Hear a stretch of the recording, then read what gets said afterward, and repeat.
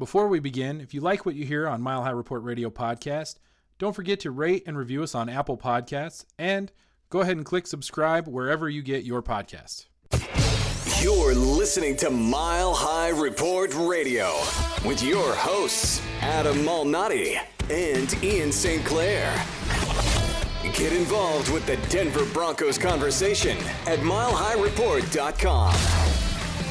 And now, it's time to get to work.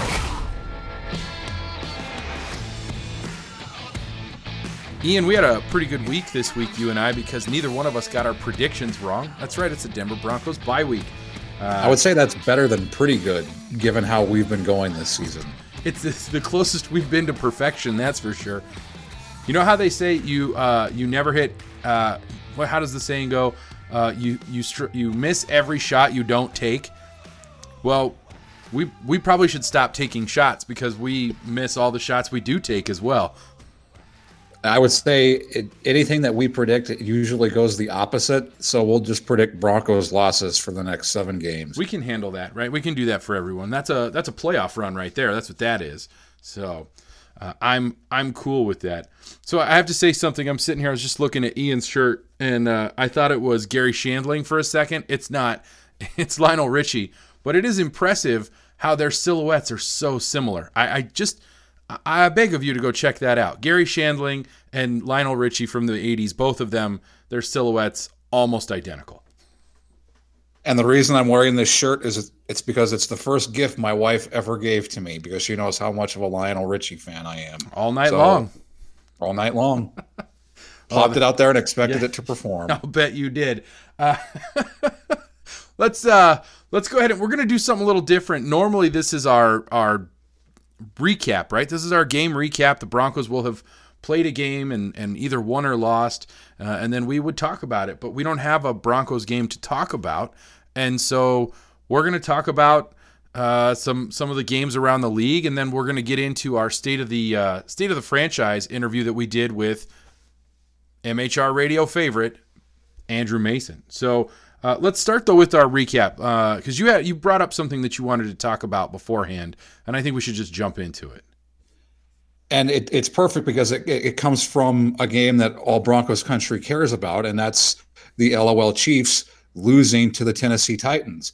And as a Broncos fan, we don't know what it's like to lose to the Titans since the Broncos shut the Titans out. So I guess chalk one up to the Chiefs. They're pulling the LOL a little bit early. So have you ever seen those memes, the sort of the Miami Dolphins beat this team, and then this team beat this team, and then this team beat this team, and then this team beat this team, and then the Ravens beat the Patriots. Therefore, the Dolphins are better than the Patriots. Did you see that one recently that came out? So the Broncos beat the Titans, who beat the Chiefs. So the Broncos are better than the Chiefs. I think that's science. It is science, and it was a fun game to watch, especially the last 2 minutes or so. Because you had the Chiefs storm down the field and get the touchdown for the lead, and then the Titans, with Ryan Tannehill, proceed to drive down the field and get the touchdown. And I think before we get into the tie-in to the Broncos, that I think is so – it's just – when you hear it, you're going to realize – man, I wish the Broncos would have something like that. But the game itself indicated again how horrible Andy Reid is in game and time management. Yeah, I mean he proves every season he has not one, not two, but I would venture to say at least 3 games that he himself costs his team as the head coach. And as Vance Joseph was wont to do in Denver, he would often make bad choices that would cause the Broncos to lose a game. And I know that just brings back bad memories for a lot of us. But Andy Reid is like the guru of that. Andy Reid is the worst. How do I want to say this? Is he the best worst head coach or the worst best head coach in NFL history? Like, let's face it, he puts together a pretty incredible offense. He always has, and I believe he always will. He understands the way offenses work for the most part. But he has zero concept of time management, zero understanding of actual in-game decision making. And you would think after however many decades he's been in the NFL, he would have figured some of these basic NFL concepts out, and he hasn't done it. And it's comical. It is comical to watch him make the same mistakes over and over and over again. To tie into your best worst coach or worst best coach, I think he's the most overrated coach in the history of the National Football League. And I'll actually take it a step further. If he's not the most overrated coach in the history of professional sports, he's close. I mean, I think there's a coach that comes close, and that's Marty Schottenheimer. If you think about Marty Schottenheimer, he would win all the time, but he could never win in the playoffs, and that's in part because of John Elway. I was gonna say, that's John Elway that does that. That's almost just mean to Marty. You know, poor Marty has a John Elway complex. I bet he's still, like gets the night sweats because of John Elway. But the reason that this Titans game against the Chiefs, their 35-32 win over the Chiefs is so significant, it's because of what happened after the game. Tennessee tackle Taylor Lewin in the locker room after the game, and he sent a tweet out. If you follow him at Taylor, if you go to his Twitter account at Taylor Lewin 77, he tweeted, "Incredible win for the boys today. I am so sorry to my teammates and the fans for my penalties.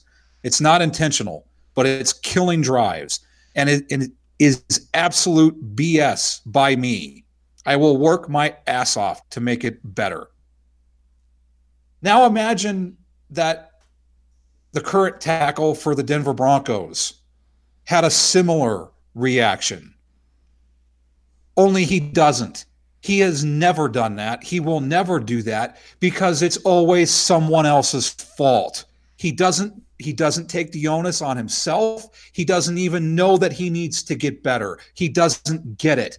That's the type of self-recognition that Garrett Bowles needs to have and will never have. And I just, when I hear that, it is so refreshing to hear a guy in a win, when he saw his team pull off a miracle win, another Tennessee miracle, to hear him have that kind of self-awareness and awareness for the team that it is costing his team. Even if it's not, he is still stepping up to the plate and saying, you know what, I have to be better. Imagine what that does to the rest of that locker room. Instead of pointing the finger or even not acknowledging that you're doing it. I wish Garrett Bowles had that self-awareness, but he doesn't because he's horrible. That's a solid Ian St. Clair rant right there, brought to you by MHR Radio. You're not wrong, because it is one of those things where you like a guy to own his mistakes, right? When you are the problem, or when you are a part of the problem, the first thing you have to do is recognize you're a part of the problem and own that and say, you know what, I have to be better. And Garrett Bowles, I think that the big issue with Garrett Bowles, and we've talked about this, and I still believe that this is his problem, is he's not a football player. He is not a football player. He's a big guy. He's just a big, strong guy who has been able to use his size and his power to his advantage throughout his entire career, at least before he got to the NFL. And then when he got to the NFL, what did he discover? That you can't just be big and strong. You have to actually work to get better at the game. And you have to understand the concepts that go into playing a position like left tackle that is, I think, a lot more skill-based than people give it credit for. He doesn't have the skills. He doesn't have the footwork. He doesn't have the hand work. He doesn't know where to place his hands. And this is coming from a novice. Look, I get it. I never played offensive line. I never wanted to play offensive line. It's the reason I didn't play football when I was in high school, because I was one of the big guys and I didn't want to have to play on the line. I just didn't want to do it. So I get it. Like I'm probably the furthest thing from someone who understands how to play on the offensive line. But I guarantee you, I can tell you all of the mistakes that he makes because he makes them so often that they're constantly being pointed out. And then he doesn't ever say, yeah, that's my fault. Instead, he says, I don't know why they're looking at me. I'll never forget that. He said, I don't know why they're looking at me all the time. Dude, because you're holding all the time. Dude, because you're not good. Because you're not getting better. This is on you. Maybe he takes ownership when he's in the locker room with his teammates. But when you put it out in the media, and I think that's the point you're making here, when you put it out in the media, when you say it to the fans and you say it to the people who come and watch and buy the merchandise and pay your paycheck, when you say it to them, they will support you as long as it looks like you're trying to get better. I don't see that from Garett Bolles. And you made the point in our last show. This is the countdown, right? We are on the countdown to the final game of Garett Bolles' career in Denver. And I really hope that at the end of the season, we can just all wash our hands of the situation. He can move on and maybe find success somewhere else, but it won't be with Denver. And that's fine. Let's move on. Can I hold you to that? Oh, I see what you did there. I see what you did there. You're going to create a penalty pun. A penalty pun. I like that. I do like that. Yes, you could really grab onto one of those jokes if you needed to and just not let go of it. I'm definitely not going to hold on loosely to that one. Yeah, I mean, are those back-to-back rants? Is that what we just got there? I was a little shorter than yours, but you got to double up the rants. Back-to-back rants. Yeah, back-to-back rants. That's we should get extra runs for that or something. What's interesting after at least the AFC West portion of the Week 10 schedule is the Kansas City Chiefs sit atop the standings with a 6-4 record. Right. But right behind them, after their win over the Los Angeles Chargers on Thursday Night Football, is the Oakland Raiders. And I just threw up in my mouth a little bit. I'll bet you But did. I will say something I never thought I would say. I would prefer the Oakland Raiders win the AFC West over the Patrick Mahomes-led Kansas City Chiefs. Wow. Right? Wow. That's it. Look, is there like a breaking news thing that I can like breaking news? I mean, that is pretty crazy. I don't know. You know how I feel about Kansas City and their fan base at this point. I am well past the point of ever wanting them to do anything good. So, yeah, I'm torn on that one. I don't know which way I would go. My hatred for the Raiders is so deep, but my hatred for the Chiefs is also quite deep. So, is there? What is the next best option here? I do love it when the Chiefs get into the playoffs and then lose. There is something satisfying about that, right? That's kind of fun. Yeah, because it keeps them from winning the trophy named after their owner. Right. But what else keeps them from winning the trophy named after their owner is not winning the division. That does help. That does help. I agree. I don't know. I'm gonna have to think about that one for a little bit. I want to talk about a different game though. I want to get away from the AFC West. I want to stay in the AFC, and well, I want to talk about two games. One, I want to mention the Saints are not the best team in the NFL. We'll move on from that, considering I forgot about them in our last show. But then they went ahead and proved they're not. They lost to the Falcons. I win. All right, but I want to talk about the Baltimore Ravens, and I want to talk about Lamar Jackson. And I want to talk about how that is – why can't Denver get a quarterback like Lamar Jackson? Why is it that the Denver Broncos – why is John Elway so set on a specific type of quarterback when the league really does seem to be sort of skewing in a direction where it is an advantage to have a quarterback that can run and throw at the same time?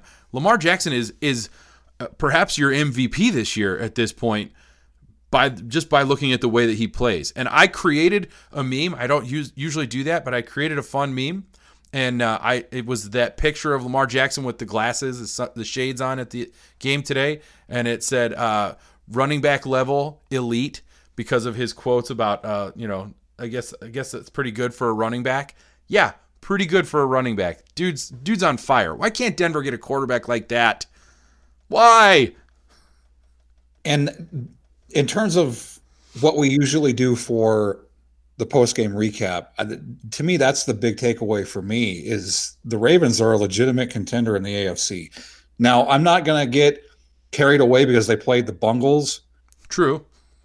But the way that they completely dominated that game and the way Lamar Jackson is playing, they're on a roll right now. And as for the Saints, I think wait a minute. Let's not forget, they didn't just dominate the Bengals. They dominated the Patriots last week.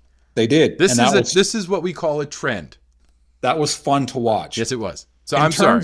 In terms of Drew Brees and the Saints, I think this is one of those games that serves as a wake-up call because the Saints were coming off of a bye and the Falcons are trash. That's true. Garbage. And they came in wanting to prove something to Dan Quinn. I think Dan Quinn is on the hot seat. And I think the Falcons wanted to play for him. They wanted to give owner Arthur Blank a little more evidence that maybe Dan Quinn can do this. We'll see. But in terms of the Saints, I think this is one of those games that can serve as a wake-up call. Sure. You know what? I actually just looked ahead in the schedule to see if maybe they were looking ahead in the schedule to their next opponent. And their next opponent is the Tampa Bay Buccaneers. So I can't imagine that they were chomping at the bit for next Sunday and forgot about this Sunday because let's face it, the Buccaneers are also somewhat garbage. They did beat the Cardinals today, but it's not like they are setting houses on fire. The Godwin-Evans tandem at wide receiver is the best wide receiver tandem in football, but beyond that, they're really not that good. So I don't think it was an issue with the Saints looking past their opponent so much as just not even looking at their opponent because it was a trash team. And I think you make a good point. I think the Falcons like their head coach, and they wanted to make a statement about keeping him around. I think the other team that I think is quietly showing that it is going to be a force to be reckoned with is the Green Bay Packers. The way that, I mean, obviously you're always going to be in contention with Aaron Rodgers. He does things that I haven't seen a quarterback do since John Elway. The way that just the gun that he has and the athleticism and the way that he's able to throw off of the run is incredible. It is so fun to watch Aaron Rodgers. But the way they're able to run the football, the way that they were able to just basically manhandle the Carolina Panthers front with Gerald McCoy and Dontari Poe was quite impressive, which is how it's how you win in the playoffs. And I think they also, for the first time in a couple of seasons, have a defense again. So the NFC is going to be fun to see how it plays out. You have the 49ers, you have the Seahawks, you have the Vikings and the Cowboys who are playing on Sunday Night Football. You have the Eagles, you have the Packers, the Saints. It is a loaded conference. Yes, while the AFC is, I think, two teams right now, the Patriots and the Ravens. Yeah, I do. I agree with you. It's the Patriots and the Ravens, and right now, because of the way the Ravens are playing, it's really the Ravens. And I know that the Patriots are 8-1, but they have also not played anybody. And the first team that they played that was actually any good was the Ravens, and they lost to them. So it is kind of an interesting spot for the AFC to be in, where I think the clear-cut favorite from the AFC is not the Patriots right now. I think it's the Ravens. That's my opinion, and I feel pretty good about it. So, all right, what else do we need to get to before we jump into our interview with Andrew Mason? I think it's just for the listeners who listen to the Cecil Lammey podcast, it is so fun to get the different opinions and perspectives from people who cover the team, but also know what they're talking about and are fun to listen to. And I really enjoyed the podcast with Cecil. Hopefully we can get him on again. But Mace, and we'll get into this when we talk with him, it is so fun to hear Free Mace. Oh, yeah. Since he's moved on from the Broncos and is now with Denver, DNVR, it is so incredible that Free Mace is the best Mace. It's a good way to say it. I do want to point out, and if you did listen to the Cecil Lammey episode, I want people to notice how really I think Mace and Lammy kind of come to some of the same conclusions, but they take totally different paths. It's really fascinating that they both kind of arrive at the same location when it comes to how they feel about this Denver Broncos team. But the directions that they go are very different, and it's kind of fun to listen to. And we're glad to welcome in one of our favorite guests and a friend of the show, Andrew Mason. You can follow him at Mace Denver. And if you've seen something run around on social media, it's Free Mace. And we joked before we started recording, it's kind of like the scene in Free Willy where the whale jumps over the kid, but it's Broncos country that's standing on the wall, and we're all excited about Mace being free, so to speak. So, Mace, thank you for coming back on the show and coming on with us to talk about the state of the franchise and where the Broncos are heading into their Week 10 bye. My pleasure. I just hope this is not the Free Willy director's cut from The Simpsons where Willie jumps over the wall, but he doesn't make it. If you guys are on the wall, Willie ends up crushing the kid in what Homer watches, and he says sadly, "Oh, I hate this new director's cut." No, I think we'll be okay. I have a feeling you'll make the jump, and I think it'll be just fine. Now Yeah. you're with the is it the Denver Denver The DNVR.com, and just DNVR is how we're branding. It's sort of the way I kind of view it is by saying it, it's like saying call letters for a station, instead of say KUSA or KDVR, it's DNVR. I just thought maybe you didn't have enough money to buy a vowel. I wasn't sure. Oh man, no. We're not at that. We're not at the can't buy a vowel. We actually just promoted one of our interns to full time, so we just had a new hire on our creative side, and had a very good month in terms of subscriptions. And of course, now we have daily podcasts going for the Broncos and the Nuggets and the Rockies and the Avalanche. We've also got pods going for the Buffs and CSU Rams. So trying to cover the entire Denver sports scene, but the Broncos, it's kind of the flagship, and that's sort of the way we operate. And our traffic numbers kind of bear that out. The Broncos, even in a bad season, are still what's driving quite a bit.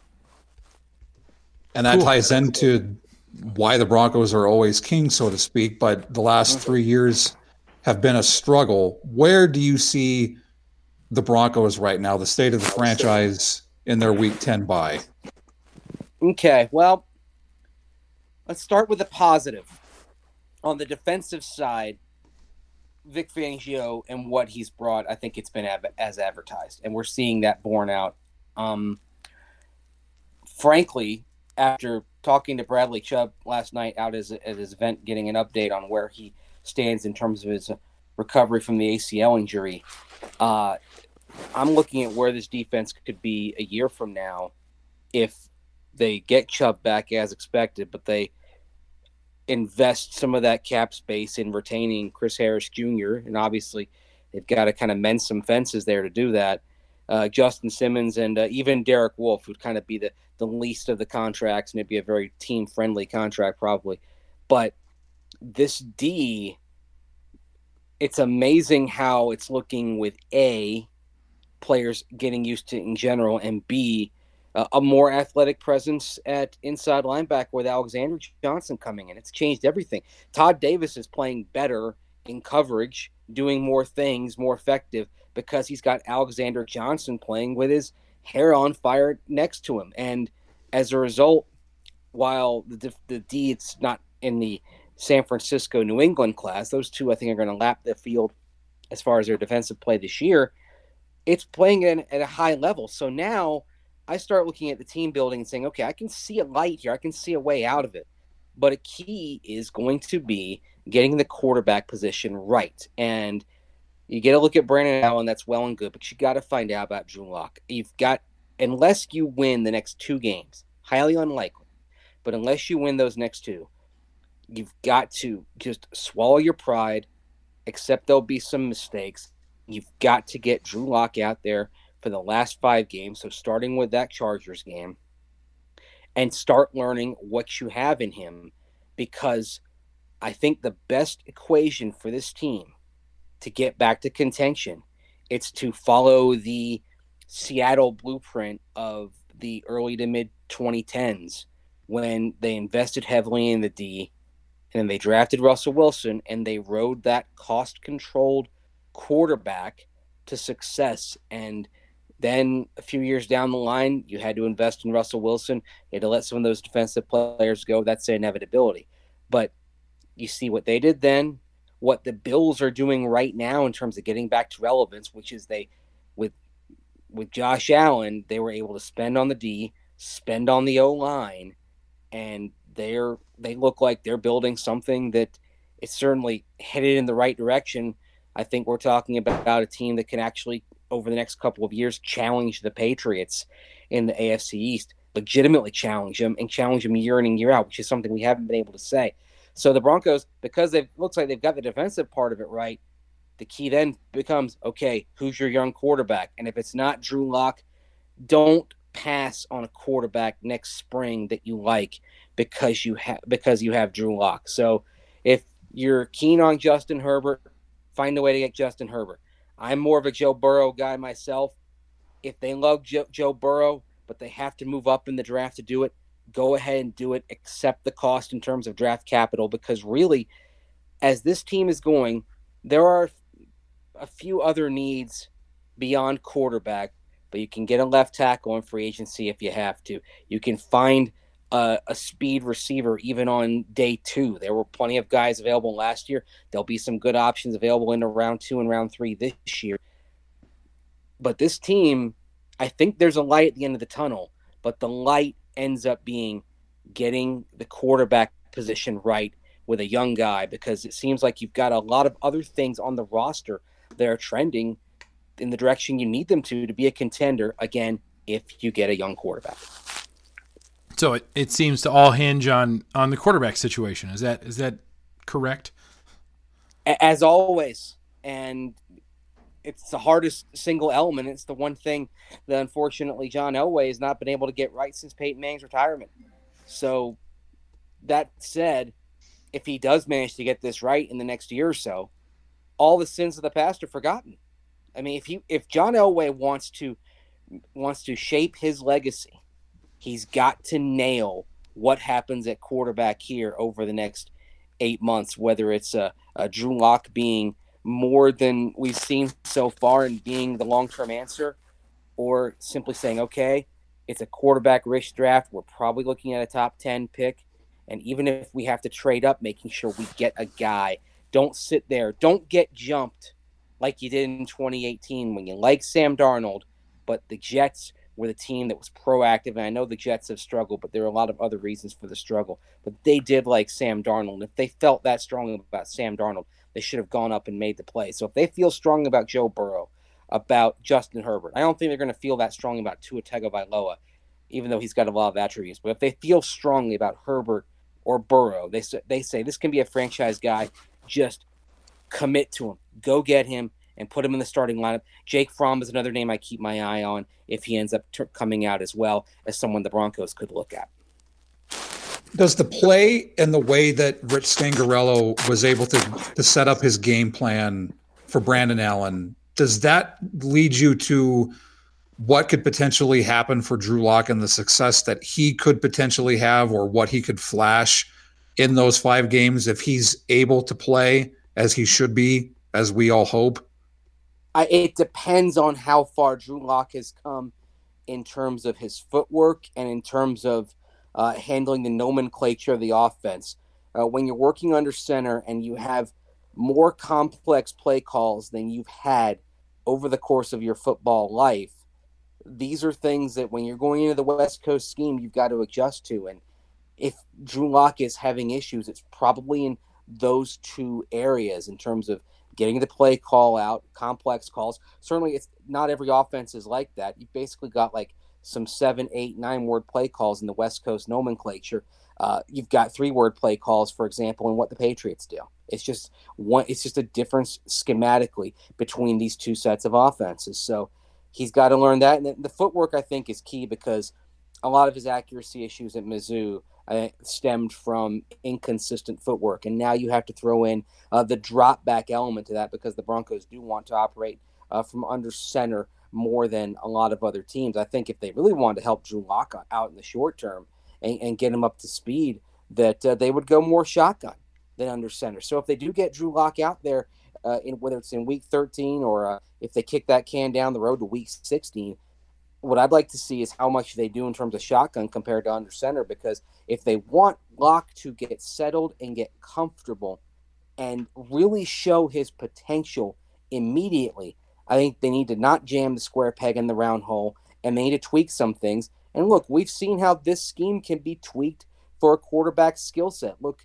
at the example of Washington back in 2012 when they had RG3 and Mike and Kyle Shanahan reshuffled the offense to fit RG3's skill set at that point and had a terrific season. So it can be adapted. It can be done. The question is, would the Broncos do that for Drew Lock? Because if you want to find out what he's got, you need to play to his strengths a little bit, even though it's not strictly what you want to do in this offensive scheme. Play to that, tweak it, play to his strengths, and then you'll get a more honest assessment at Drew Lock's potential. I liked almost everything you said there. The only thing I was unsure of, and I want to ask you about this, you mentioned kicking the can down on Drew Lock to week 16. At that point, is it even worth it to throw him out there for the last two games, which would probably be meaningless games? I think if that's the scenario, they're games that aren't going to count toward anything really other than draft position. Is it worth throwing him out there for 2 games? Are you really going to get enough from him to really know what you have, and if it's something that you're going to take into account going into the draft in 2020? It's better than nothing, but in my estimation, it wouldn't be enough. I think you need 5 games to really get a feel for him, because then you get a chance to say, okay, teams are studying the film. They're making corrections to what they do based off the film. They're tweaking their defensive game plans to his strengths. So what's your counter move to that? If they really want to find out, it would have been nice to have had him out there now, but that's sailed away. So where do you go from here? If you want to get a good idea, it needs to be the Chargers game. If you put him out there against Detroit, what you're basically saying is we're going to get him some experience, get his feet wet. But I would say, unfortunately, it may take them out of the quarterback mix in 2020, because 2 games I don't think would be enough to evaluate, and they may be looking at yet another stopgap. I think if he's out there for week 16 and 17 only, as much as I hate to say this, the notion of bringing Joe Flacco back for 2020 may be something the Broncos pursue. And even though I think most people in Broncos country, based on taking the temperature of the fan base I have, you guys have, clearly wouldn't want to see that. I will say, somebody tweeted at me that 2020 Joe Flacco is the best path to 2021 Trevor Lawrence. Ooh. I'm just saying, I really like that idea. Oh, man. I don't know if I can watch Joe Flacco for another year. I don't think I can either.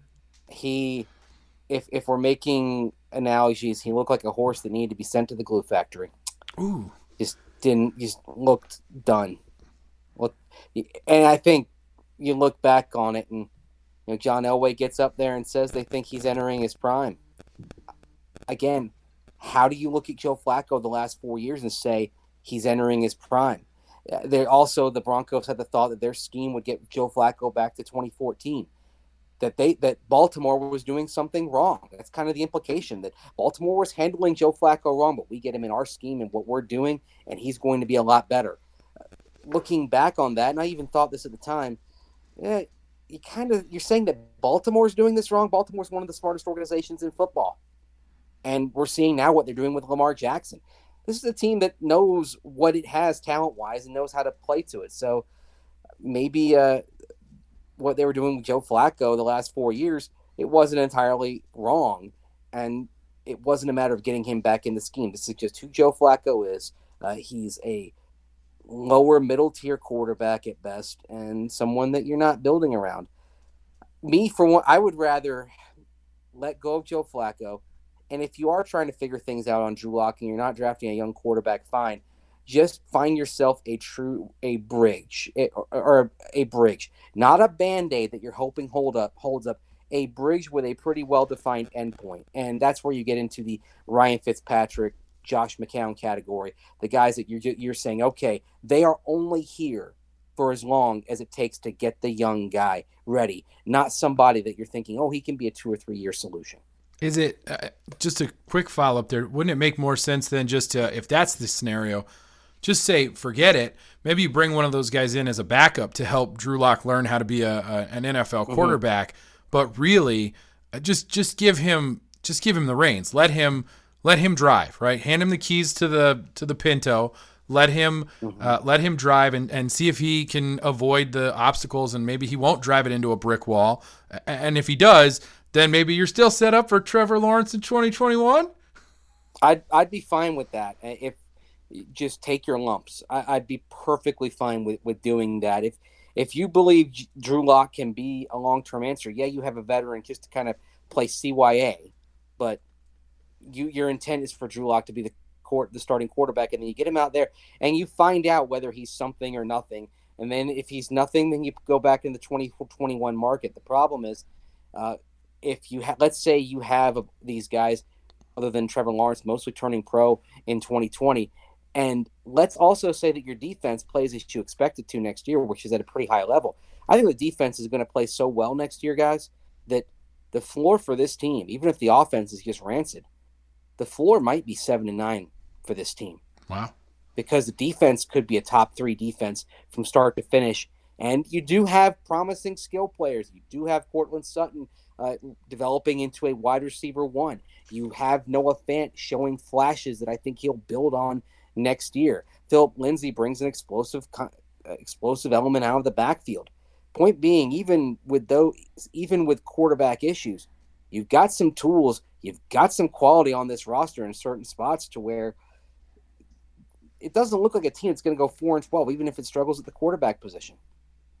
That leads into the biggest question, aside from quarterback, that we touched on for our preview podcast with you, and still the left tackle position. What is the state of the left tackle? And as I said before you came on, are we on the countdown clock to Garrett Bowles' last game as a member of the Denver Broncos? I think the countdown has to be on at this point. If he does enough to earn a 5th-year option, the Broncos picking up that option, I would be absolutely flabbergasted, stunned, because that requires reversing the entire trend of the last 40 games that he's played, or 41 games that he's played. So it would be a miracle if he pulled that off. You're going into a draft where it's pretty rich at tackle. You've got multiple options there. If you have a top 10 pick and you've decided, okay, we're going to see what Drew Lock does, or you figured out in the last 5 games that Drew Lock is your answer. The best case scenario here for this team is getting Drew Lock out there starting in week 13. He proves that he's the guy. That opens so many other things up for this organization. Agreed. Because then you can go left tackle right there at the top 10, and you don't have to sacrifice future draft capital. Kind of the best case scenario for the Broncos, if I'm dreaming of one here, is Drew Lock gets out there in December, flourishes. You go left tackle in the top 10 next spring. You take some of that day 2 draft capital, turn that 2nd round pick into a 1st rounder, and pick a Tyler Biadasz out of Wisconsin. He's one of my favorite offensive linemen on the interior that I've seen come out in some time. So maybe you get a left tackle, you get an interior O-lineman, he can be your center. You've re-signed Connor McGovern, kick him over to right guard. Right tackle, you're just going to kind of hold your breath and hope that Ja'Wuan James stays healthy next year. With that cap figure, that's pretty much what you have to do at this point. And then the receiver talent, it's so deep at wide receiver, I think you can find your vertical speed guy in round 3. You might have been able to find him last year. They went for Draymond Jones instead of Terry McLaurin in round 3. I think Draymond Jones is going to be a player, but at the same time, McLaurin, for all the things going wrong with Washington, he's one of the things going right. But that's exactly the kind of receiver I think this team needs. someone who can get down the field. He has 4.35 speed, good hands, good route running. That's the sort of receiver you're looking for to complement Courtland Sutton. I think Deshaun Hamilton and Tim Patrick are both going to get auditions, but they both look like they're more of the number 3, more number 4 caliber receiver. You got to find number 2. But if Drew Lock is the guy, boy, it opens up so many other possibilities, and you could be talking about this team being back in the playoffs next year. With all that, I mean, the typical Mace fashion, you ask him a very small question, and boom, you now know everything. I absolutely love it. It's just great. Well, there is some optimism here. I for the first time in quite a while, I can see a light at the end of the tunnel, but there are certain steps they have to take to move toward the light. Okay, so and that ties into actually playing Drew Lock, and not only playing him, but practicing him. They have to make the decision to get him off of IR and to just practice him. Is there any indication on this Tuesday evening of the bye week that they will do that? I would be stunned if they don't do it next week. Okay. Even though Vic Fangio said, hey, we're going to make that decision next week, every indication I've gotten is that they're going to start the clock on that next week. If Brandon Allen plays well in this 2-game road trip, they steal a win. They might delay getting him out there on the field. But if Allen comes back to earth against Minnesota and Buffalo, and it wouldn't surprise me if he does, because it's a great feel-good story what Brandon Allen did on Sunday. But everything I saw from him in terms of what he wasn't doing right, it was what was on the preseason film. There were the accuracy issues because the footwork wasn't quite there. Saw that in the preseason, saw that in the game. He missed some throws that he could have easily had. Even some of the completions, nice plays by Courtland Sutton, for example, bailed him out. When the Browns got some pressure, he looked a little bit jittery and flustered in the pocket. There was a self-sack, and it wasn't the Peyton Manning kind of self-sack either. And just was a hair away from disaster on that tip drill interception in the backfield in the second quarter. So I think Mike Zimmer is going to have some things cooked up for Brandon Allen. I think Sean McDermott's going to have some things cooked up for him as well. And it's probably going to expose him a little bit in these 2 games. And then if that happens, it opens it up for Drew Lock to come in. And I think really, everything I'd heard over the last month and a half, even when Joe Flacco was in there, was pointing in the direction of that Charger game being the moment they get him out there. And that's when I still think that's when it's going to happen, is the Charger game. And that means getting him out there on the field next week. All right. I like that. I think that's good. I hope that's how it works out. I hope, plans do change, but every indication I've gotten is that it's going to be next week. All right. Let's pray and hope that happens. So we got one more thing we want to ask you about here. It was a conversation that you got into on Twitter with Lori and Scotty and some other people, and it has to do with when it's okay to root for a loss or maybe not root for a loss. Like, we never root for our team to lose, but to be okay. Scotty does. I do think Scotty does. But when is it okay for you to be okay with a loss for your team? Is it okay right now for Bronco fans to be okay with a loss? It is okay because you're rooting for victory in the end. You're rooting for winning the Super Bowl. And if losing right now gets you closer to winning the Super Bowl, gets you in position for a better draft pick, and if Drew Lock isn't the guy, gets you in position to have a better chance at a Justin Herbert or a Joe Burrow, if either of those guys can be the guy, then it's okay. Winning is everybody's goal. Everyone in Broncos country wants to win, but the analogy I made on our DNVR Broncos podcast on Tuesday morning is that sometimes you want kind of the short, quick hit, the quick high. Yeah, that feels good. But wanting to win the Super Bowl means you accept losing, and there's some delayed gratification. I'm a little bit of a delayed gratification guy. I'll tell you a story. There was one year where I got really busy around the holidays. It was actually a 05 going in 06. So the Broncos were 13-3. They went all the way to the AFC Championship game. I was pretty busy. They played a game on Christmas Eve. They played a game on New Year's Eve. The holidays were kind of blown up for me that year. So as a result, the gifts under my tree stayed there. And then I got into early January and I had a little bit of time. The Broncos were on a bye. And I didn't want to open the gifts because I sort of enjoyed looking at the packages and not knowing what was in there and kind of delaying the gratification, extending the sort of the excitement. Oh, what's in there? What's in there? And knowing that, okay, at some point I'm gonna open them and it's gonna be worth the wait. And it turned out it was. So that's why I look back and say I'm kind of okay with not winning right now if it opens the door to more winning down the road. And the other example I used on Twitter was the 1988-89 Tampa Bay Buccaneers. They win that last game in Week 16 in 88, beat Detroit 21-10. You feel good. You got a couple wins at the end of the season. Yay! Then you're picking 6th instead of 3rd. And the 3rd pick is Barry Sanders. The 4th pick is Derek Thomas. The 5th pick is Deion Sanders. And a friend of mine who's a Bucs fan said, yeah, the Bucs still might have screwed it up. But I told him, no, probably not, because their coach at the time was an Alabama guy and he would have taken Derek Thomas. So basically you could have had Derek Thomas. Instead you got Broderick Thomas, the lesser Thomas, because you won that game. So that's sort of where I'm coming from on this. Sometimes you have some losses, and they'll never intentionally lose. The guys in uniform will never intentionally lose, so don't ever think about that. But as far as being a fan okay with losing, if it brings you toward a greater victory in the end, then that's wonderful. Ask San Antonio Spurs fans back in the mid-'90s about how they feel about the 96-97 season when David Robinson was hurt, and I think they lose 61 games. But lo and behold, they win the draft lottery and they picked Tim Duncan. I think they love those losses in retrospect. That's a great perspective on all of that. And the question that I have now for you is, what do you want to see from the Broncos over the last 7 games?